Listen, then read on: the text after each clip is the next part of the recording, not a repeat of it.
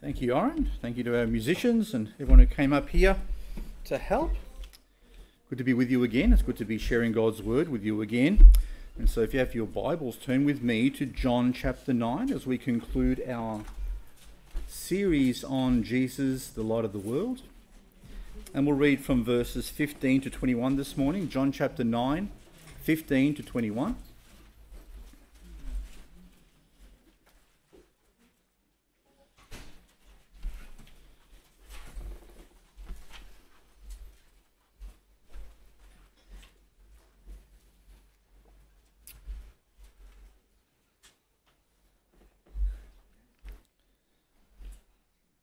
John 9, verse 15. Then again the Pharisees also asked him how he had received his sight.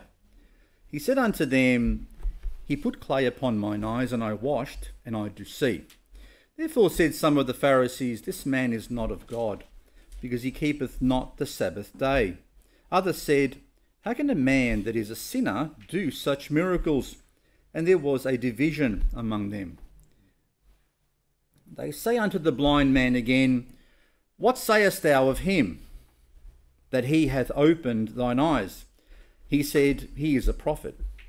But the Jews did not believe concerning him, that he had been blind and received his sight, until they called the parents of him that had received his sight. And they asked him, saying, Is this your son, whom ye say was born blind? How then doth he now see? His parents answered them and said, We know that this is our son, and that he was born blind, but by what means he now seeth, we know not. Or who hath opened his eyes, we know not. He is of age, ask him, he shall speak for himself. Let's go to the Lord in prayer. Our gracious God and Heavenly Father, we thank you once again for this opportunity that we have to look into your word, and I pray that our eyes would be open to your truth, and that we would receive that light by the work of your Holy Spirit within our hearts. And I pray furthermore, Father, that you would give us every grace that we need to live what we learn. We thank you that we are called your children, and I pray that our lives would reflect that each and every day. Bless this message today, we pray. In Jesus' name, amen. So this series, which is up to its 8th part, has sought to emphasize the claim that Jesus made about himself that we find in the scripture, that he is the light of the world. That light is this special knowledge, this special truth that a person can come to see and possess for themselves by simple faith.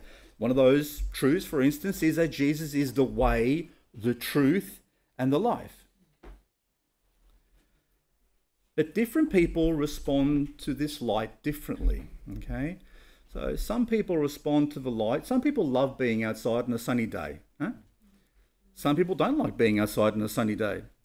Some people like light and some people don't necessarily like light. And so when it comes to the truth of God, people respond differently to it. There are some, like this blind fellow, who received light and was more than happy to receive it when he received his sight. But there were some who, when this light was presented to them, vehemently resisted that light and sought to put it out. In other words, to cover it up. Some were just confused. We saw last time that the miracle of giving this blind man his sight was performed on a Sabbath day. And this upset some of these people that were in charge, because some of them thought, or actually all of them thought, that it wasn't right to work on the Sabbath day, and they concluded that even giving a blind man his sight on the Sabbath day was work, and therefore Jesus must have been a sinner. So it created a division among them. But that's the nature of light, you see. Because the Bible says that we live in a dark world. So when light shines into this world, in other words, God's truth permeates the darkness that's around us, it creates a division. And that has been the case from the beginning. So if you go right back in your Bibles to Genesis chapter 1, and we'll look at verses 3 to 5, we'll find that even though the world was in darkness before God created all things, the Bible says that when he created light, he divided it from the darkness, and it defined what is called day and what is called night. So Genesis chapter 1 verse 3 says, "And God said, let there be light. And there was light. And God saw the light, that it was good. And God divided the light from the darkness.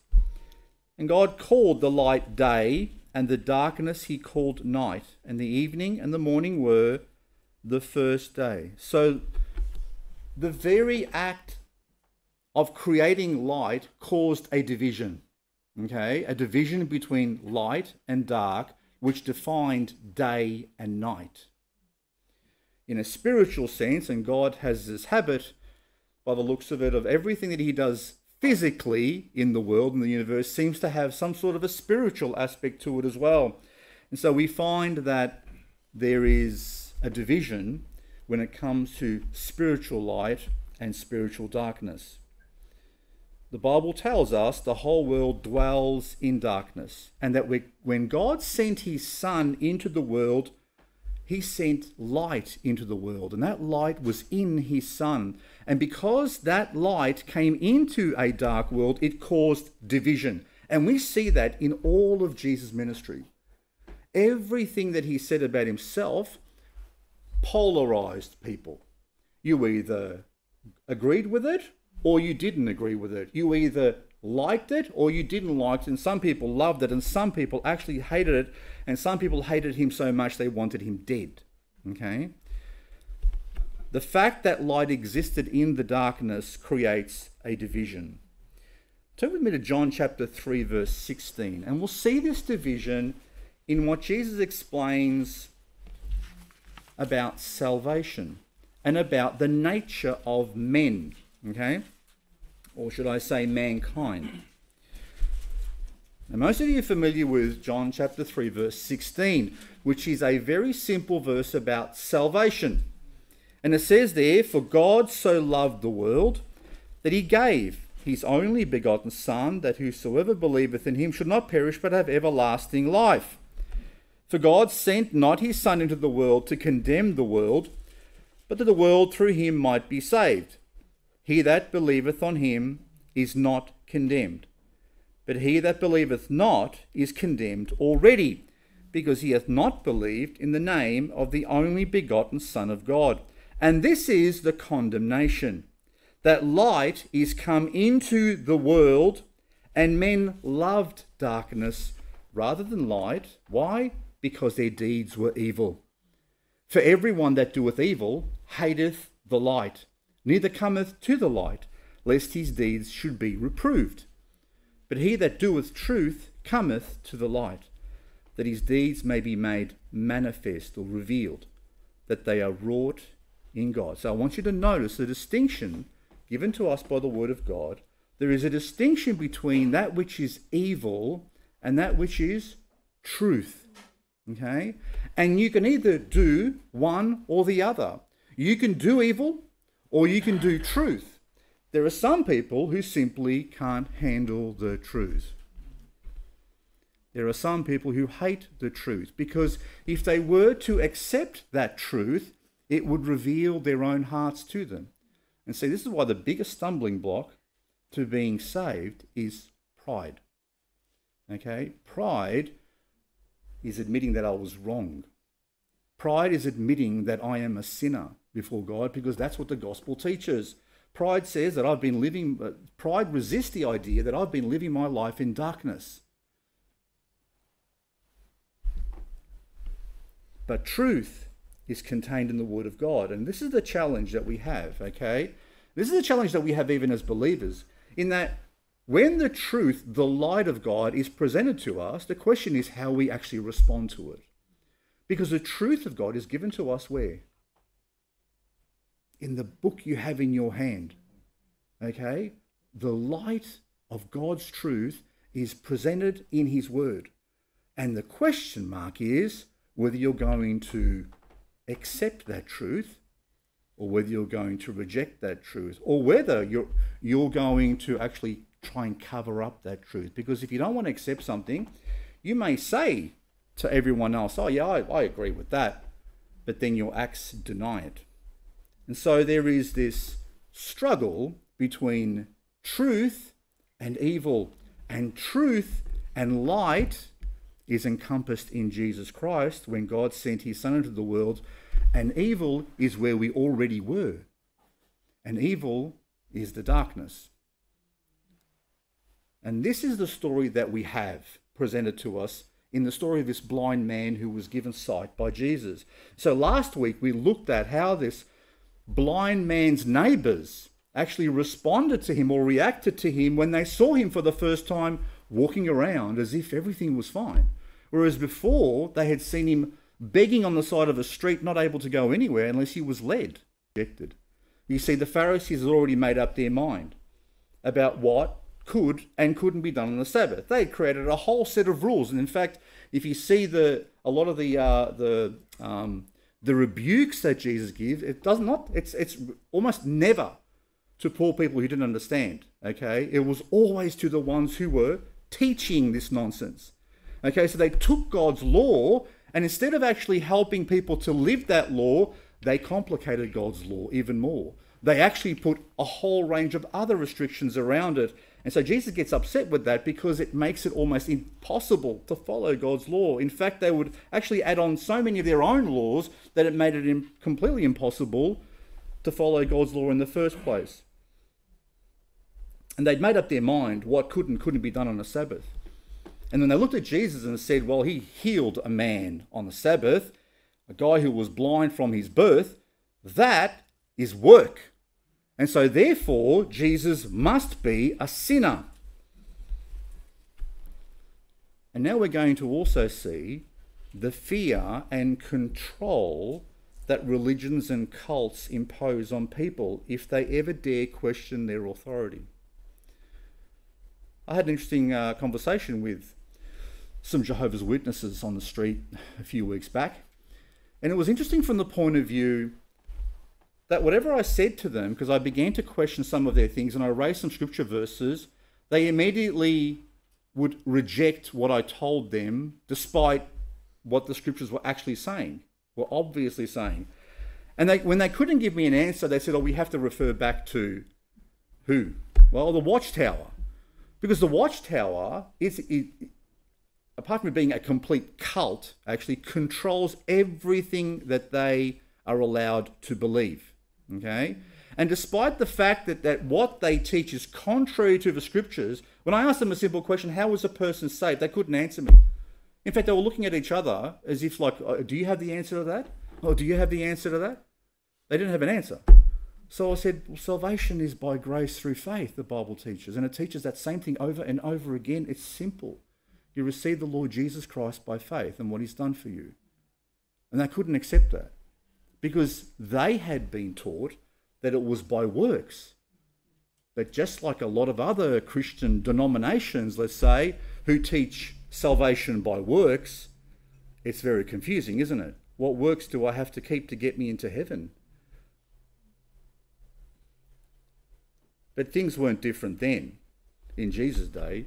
You see, the Pharisees and the Sadducees had a wonderful system of control over people. And anyone who dared to question what they were teaching was threatened with excommunication. So this is a fascinating story about where simple faith, which leads to salvation, leads to religious ideology. And so, as you may recall, in a previous sermon I shared with you that the Pharisees considered themselves religious and holy because they were more knowledgeable.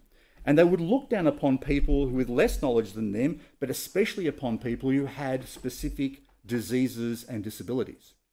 Because they concluded in their own minds that for someone to have a disability or a disease, God must have judged them, so therefore they must be a sinner.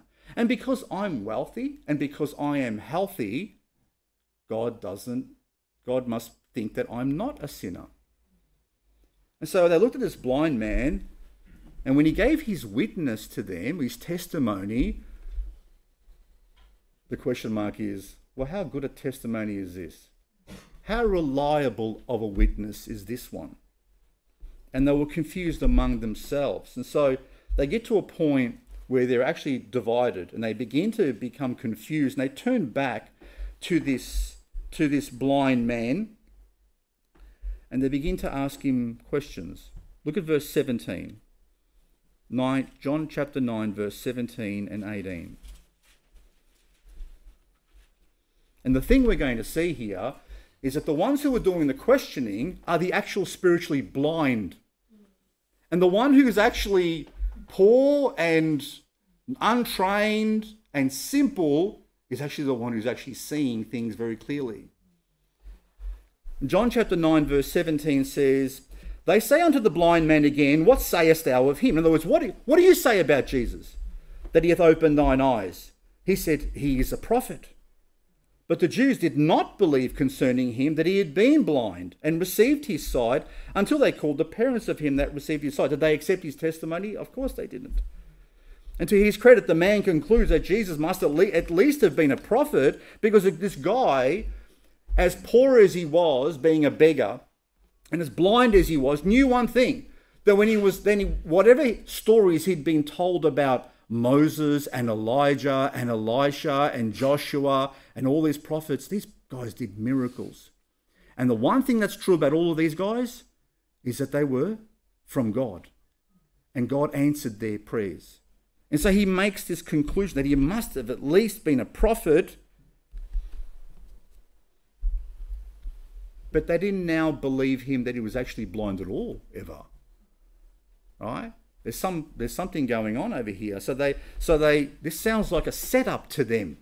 They think this guy's pulling our leg here. There's something going on. And so because they register that this guy's an obvious sinner with a dubious story, but by what means he now seeth, we know not. Or who hath opened his eyes, we know not. He is of age, ask him. He shall speak for himself. So the parents, were called to, identify who your son is in this courtroom. And they said, that's our son over there. Was he born blind? Yes, he was. How is he now seeing? We've got no idea. Who did it? We've got no idea. They weren't there when their son was healed by Jesus. But you'll notice they immediately refer them back to their son. And they said, well, he's old enough, ask him. He knows how to answer for himself. It seemed as if they were not quite comfortable with answering questions to these guys. And the explanation is given to us in the next two verses. In verse 22, it then says, these words spake his parents. In other words, ask him. Because they feared the Jews. For the Jews had agreed already that if any man did confess that he was Christ, he should be put out of the synagogue. Therefore, said his parents, he is of age, ask him. These parents had a healthy fear of the Pharisees. And you might say, well, that's not right. They shouldn't have feared the Pharisees. Well, the Pharisees had the power to excommunicate you from your synagogue. Now, when you think of a synagogue, think of it as your local church. Okay, that's what it is. And it's not as if, you're going to, if you get excommunicated from Faith Baptist Church, you're going to be driving across to Calvary. It doesn't work like that. Okay? You're branded. So, if you were kicked out of your synagogue, you had no fellowship anymore with your local community. You were an outcast from your local community. Your reputation was ruined literally overnight. And they could literally say anything about you and the others would have to believe it. And the threat of being ostracized wasn't just from your local synagogue,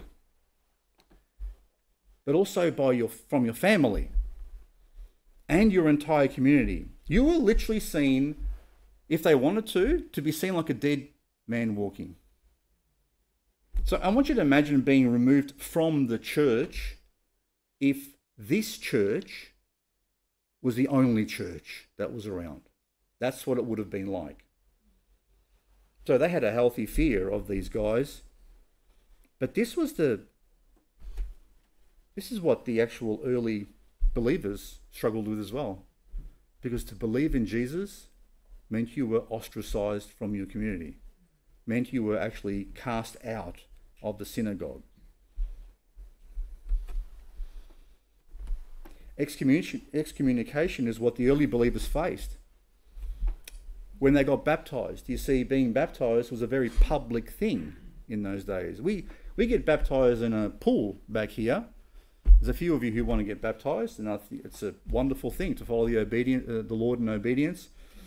But when you were baptized in those days, it was generally done in an open place where other people could see. So if you had other people who were around and they saw that you were being baptized by the apostles in the name of Jesus, then all of a sudden that meant a whole world of hurt for you. Things would never be the same, because the word would immediately get back to your family, to your church, to the Pharisees who were in charge, and you were probably going to be cast out unless you denounced him. Being a follower of Jesus was a big deal, was a big decision that you made in the early church. And you had this group, the Pharisees, the Sadducees, the scribes, the lawyers, who had a great sense of power and self-righteousness, and they set up a system where they were above everyone else and they could control everyone else.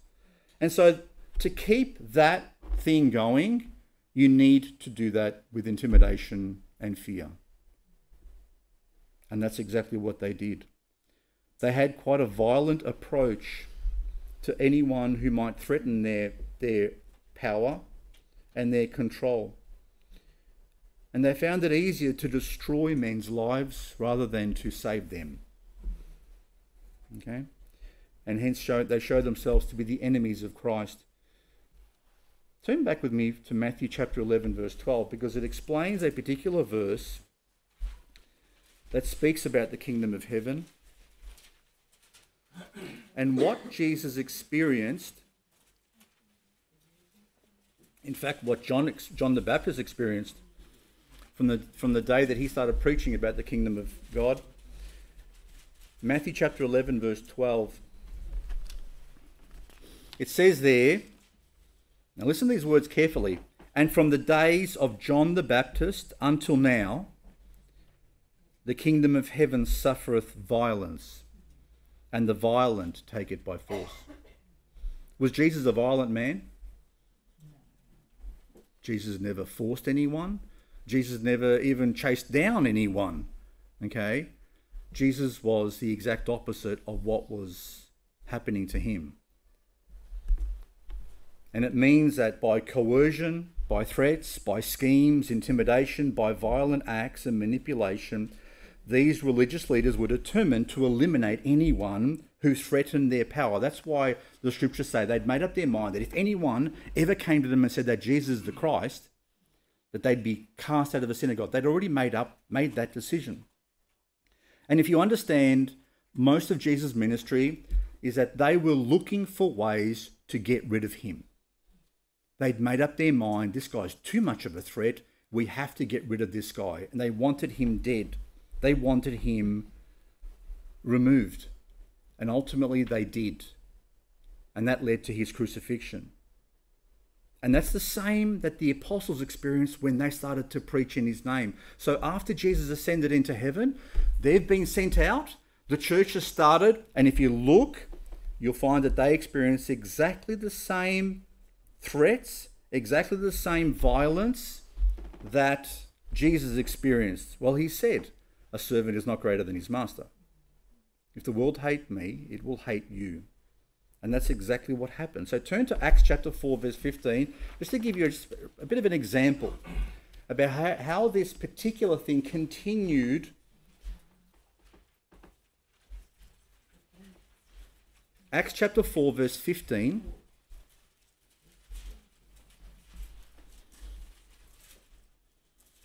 So the book of Acts is the book of how the church actually started and the beginnings of the church and some of the challenges that it had and the transition away from Jerusalem to the uttermost parts of the earth in terms of the gospel being preached. We find there how deacons first started, how the church was organized, what the church focused upon. But Acts chapter 4 verse 15 says, But when they had commanded them to go outside of the church, in this particular place, you find that John and Peter had actually healed a man, okay? And because they'd healed the man in the name of Jesus, they were dragged into the court, okay, because they'd obviously done something that was really bad. And it says there, but when they had commanded them to go aside out of the council, they conferred among themselves. These are the Sadducees, all the leaders, right? Saying, what shall we do to these men? For that indeed a notable miracle hath been done by them is manifest to all them that dwell in Jerusalem, and we cannot deny it. But that it spread no further among the people, let us straightly threaten them, that they speak henceforth to no man in this name. And they called them and commanded them not to speak at all, nor teach in the name of Jesus. You like that? Well, this guy's interested in the truth? Not at all.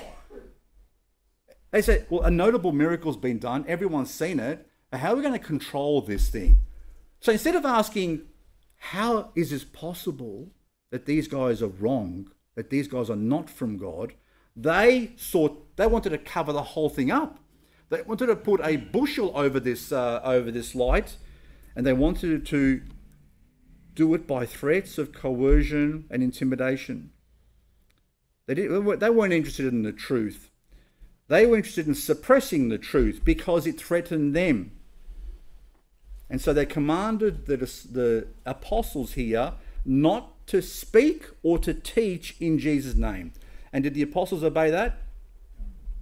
Nope. Okay. But look what they prayed in verse 29. It says in Acts chapter 4, verse 29, it says, and now, Lord, behold their threatenings, and grant unto thy servants that with all boldness that we may speak thy word. Isn't that a beautiful prayer? They've told them, don't go speaking in Jesus' name. You don't mention that name again. Otherwise, we're going to do some serious things to you. And their prayer to God is, give us more boldness to preach in his name. And so look at Acts chapter 5, verse 12. Acts chapter 5, verse 12 then says, and by the hands of the apostles, God answered this prayer, by the hands of the apostles were many signs and wonders wrought among the people. And they were all with one accord in Solomon's porch, that's in the temple. And of the rest, there's no man joined himself to them, but the people magnified them. And believers were the more added to the Lord, multitudes both of men and women, insomuch that they brought forth the sick into the streets and laid them on beds and couches, that at least the shadow of Peter passing by might overshadow some of them. There came also a multitude out of the cities round about unto Jerusalem, bringing sick folks, and them which were vexed with unclean spirits, and they were healed, every one. Then the high priest rose up, and all that were with him, which is a sect of the Sadducees, and were filled with great joy because people were being healed. No, indignation. And verse 18 says, and laid their hands on the apostles and put them in the common prison. What sort of spirit is this that does this sort of stuff? You got people who are being healed of, leprosy and lame and blind, and Peter's just passing by. Even his shadow is actually doing stuff, all right? Instead of saying, this must be from God, or at least questioning them, no, they throw him into prison. This upsets them because they disobeyed their command not to speak in Jesus' name. But guess who was of the same persuasion? The Apostle Paul. So go to chapter 9, because at chapter 9, this now escalates even more. Okay, so even though the apostles were now doing more and more miracles, and people were looking at this and saying, these guys are from God and I want to hear what message they have. By Acts chapter 9, we have, and this is verse 1, and Saul, yet breathing out threatenings and slaughter against the disciples of the Lord, went unto the high priest, and desired of him letters to Damascus, to the synagogues, that if he found any of this way, that's of the Christian way, whether they were men or women, he might bring them bound unto Jerusalem. How's that? Paul was a pretty zealous sort of guy. He wanted to protect what was going on. You see, Paul was a Pharisee as well. He trained under one of the best teachers. He had a great reputation, and he wanted to build his reputation. And he was going to do it by wiping out these people that were causing so many headaches for them.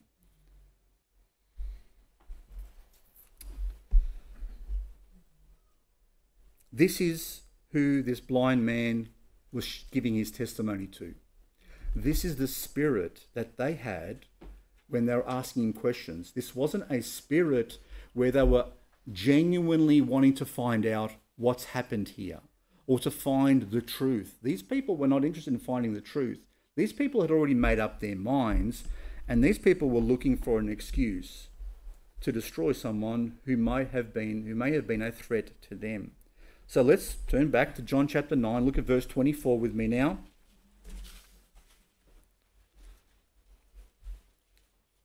And now they change tact here.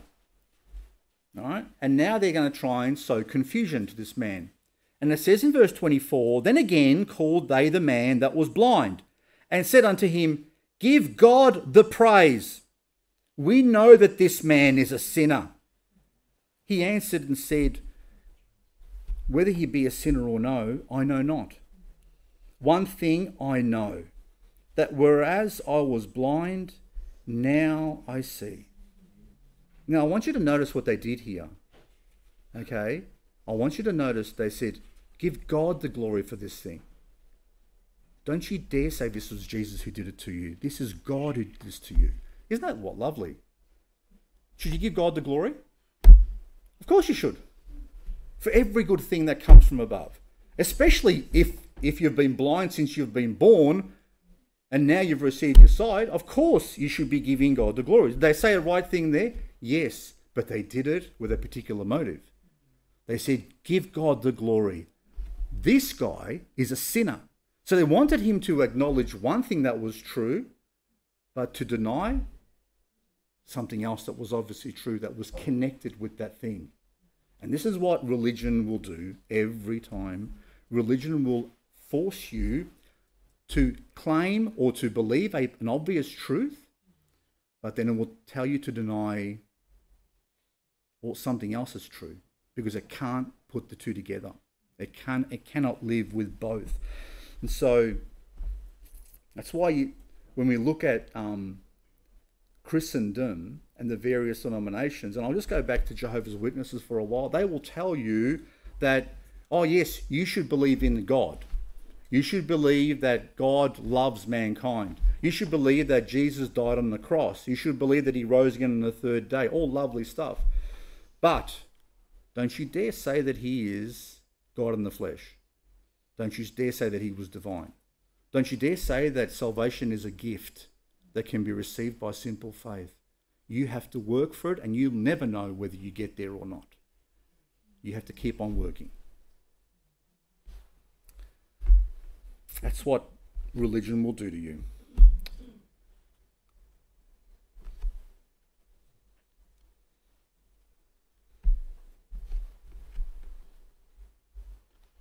This is why Jesus called these people whitewashed tombs. Because they presented the scriptures and spoke nice words and knew a lot about what God had said in the Bible, but they didn't understand the meaning of it. They couldn't live it. They glossed over the things that God said were important, and they made mountains out of the molehills that weren't that big of a deal. And so Matthew 23 verse 24, turn with me there. Shall we put on some air in here? I think it's getting pretty stuffy.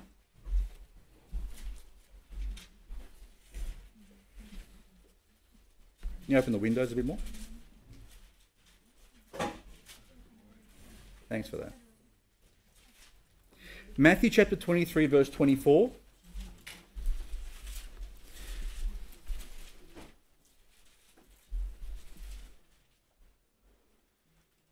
Look at what Jesus calls these particular people. He says, ye blind guides. And they're meant to be guides for those who can't see, okay? And they're meant to be people who are leading people into the truth. He says, ye blind guides, which strain at a gnat and swallow a camel. Which, in other words, you make little things big deals, and you make the important stuff, you make it of no consequence. He says, "Woe unto you, scribes and Pharisees, hypocrites! For you may clean the outside of the cup and of the platter, but within they are full of extortion and excess. Thou blind Pharisee, cleanse first that which is within the cup and platter, that the outside of them may be clean also.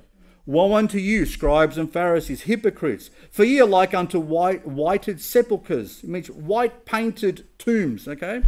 "Which indeed appear beautiful outward, but are within full of dead men's bones, and of all uncleanness.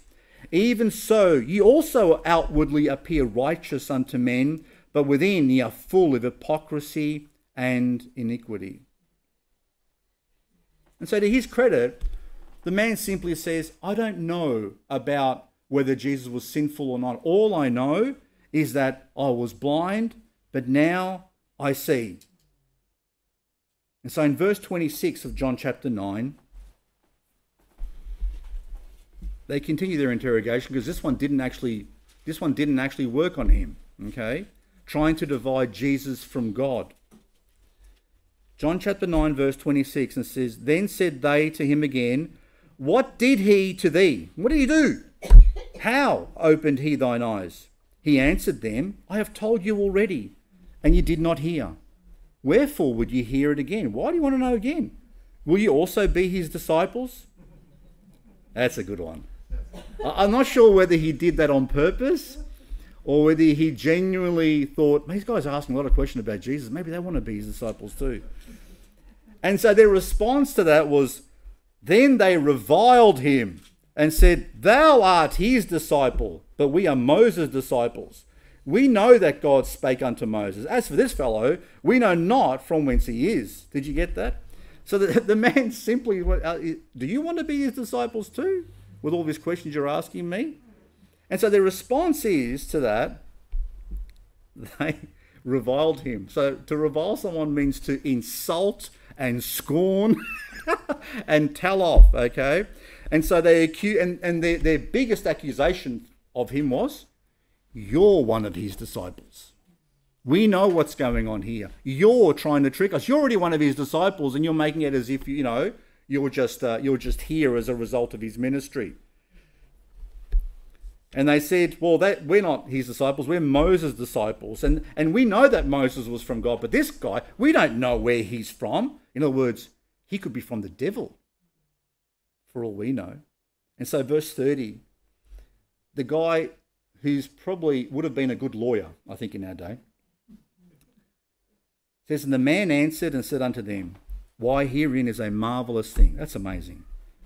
"That ye know not from whence he is, and yet he hath opened mine eyes. Now we know that God heareth not sinners. But if any man be a worshipper of God, and doeth his will, him he heareth. Since the world began, was it not heard that any man opened the eyes of one that was born blind? If this man were not of God, he could do nothing." Now that is a seriously reasonable and logical argument. God doesn't hear sinners. He doesn't answer the prayers of sinners, but God hears his own, and he answers their prayers.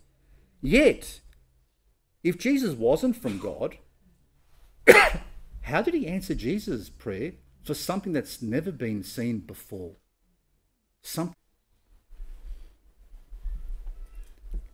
So the Old Testament saints had this truth, and they're looking forward to the one where they're asking the question, who is he? Who will he be that will come so that we can put our faith in him?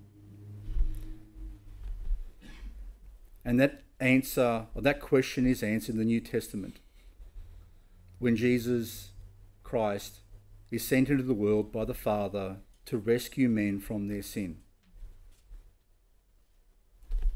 The light has come into the world to save men from sin and from darkness, to open up their eyes to the truth.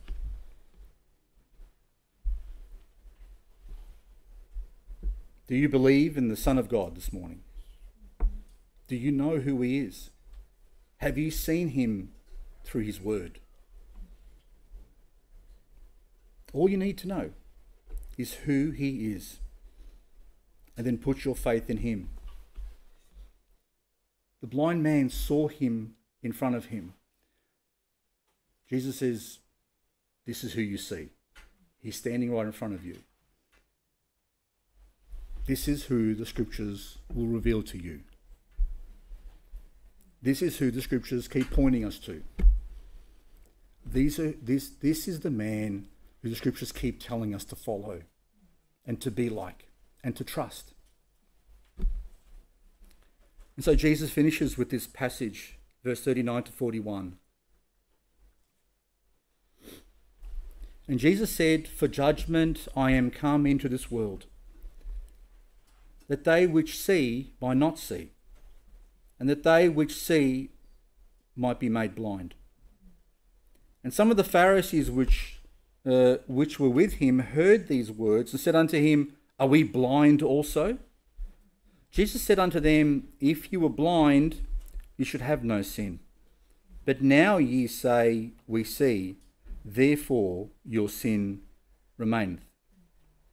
Some people think that they can see, but they're blind.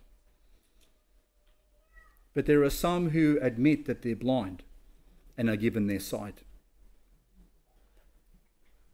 Some will be so afraid of what they see in that light that they will resist it their entire lives. Some people will run from that light like a cockroach runs from the light when it's turned on. And there are some who, when they see the light, see themselves. And the Bible says that they repent and they realize that the scriptures are, if you've not yet come to the light, choose the light and be freed from the chains of darkness.